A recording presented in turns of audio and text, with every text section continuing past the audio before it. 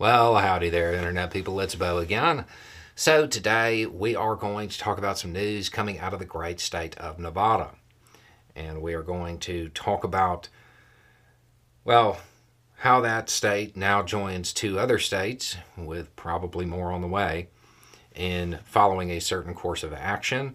We're going to talk about how it got to this point and what kind of pushed it along.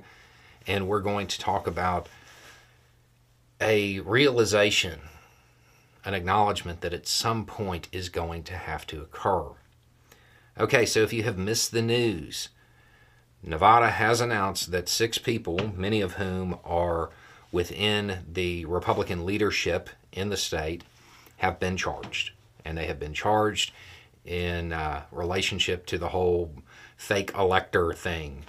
So it is like Michigan, like Georgia, and odds are more states will follow, at least one more. It looks like the charges range from offering a false instrument for filing, offering a forged instrument, it's stuff like that. They are felonies. So, my understanding is that the prosecution was looking into this. They were investigating it, and things were moving along. However, it picked up, and the investigation gained a lot of steam when the prosecution was able to secure the cooperation of one witness in particular, a witness that is reportedly Kenneth Chesebro. Most people will recognize that name from the proceedings in Georgia. So, from here, what happens?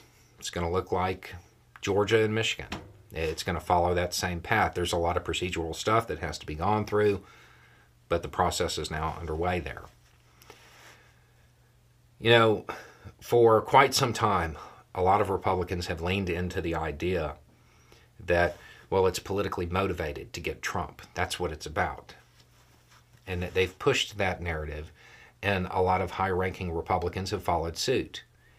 At this point, you are talking about multiple jurisdictions, multiple prosecutors, multiple avenues of evidence, multiple grand juries, all reaching the same conclusion.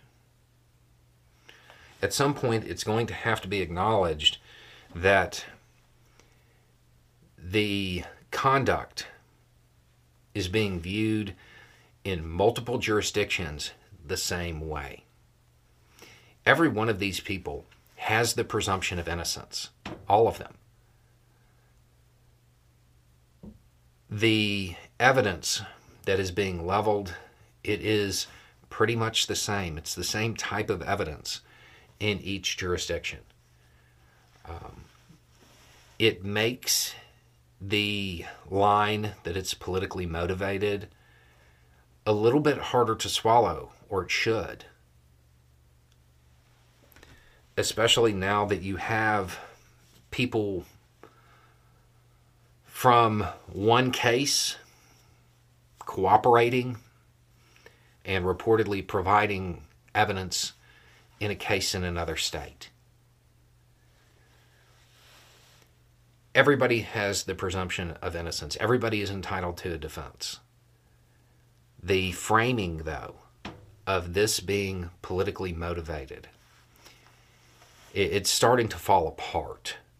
Obviously, there were a lot of people who did not believe that that's what was going on to begin with.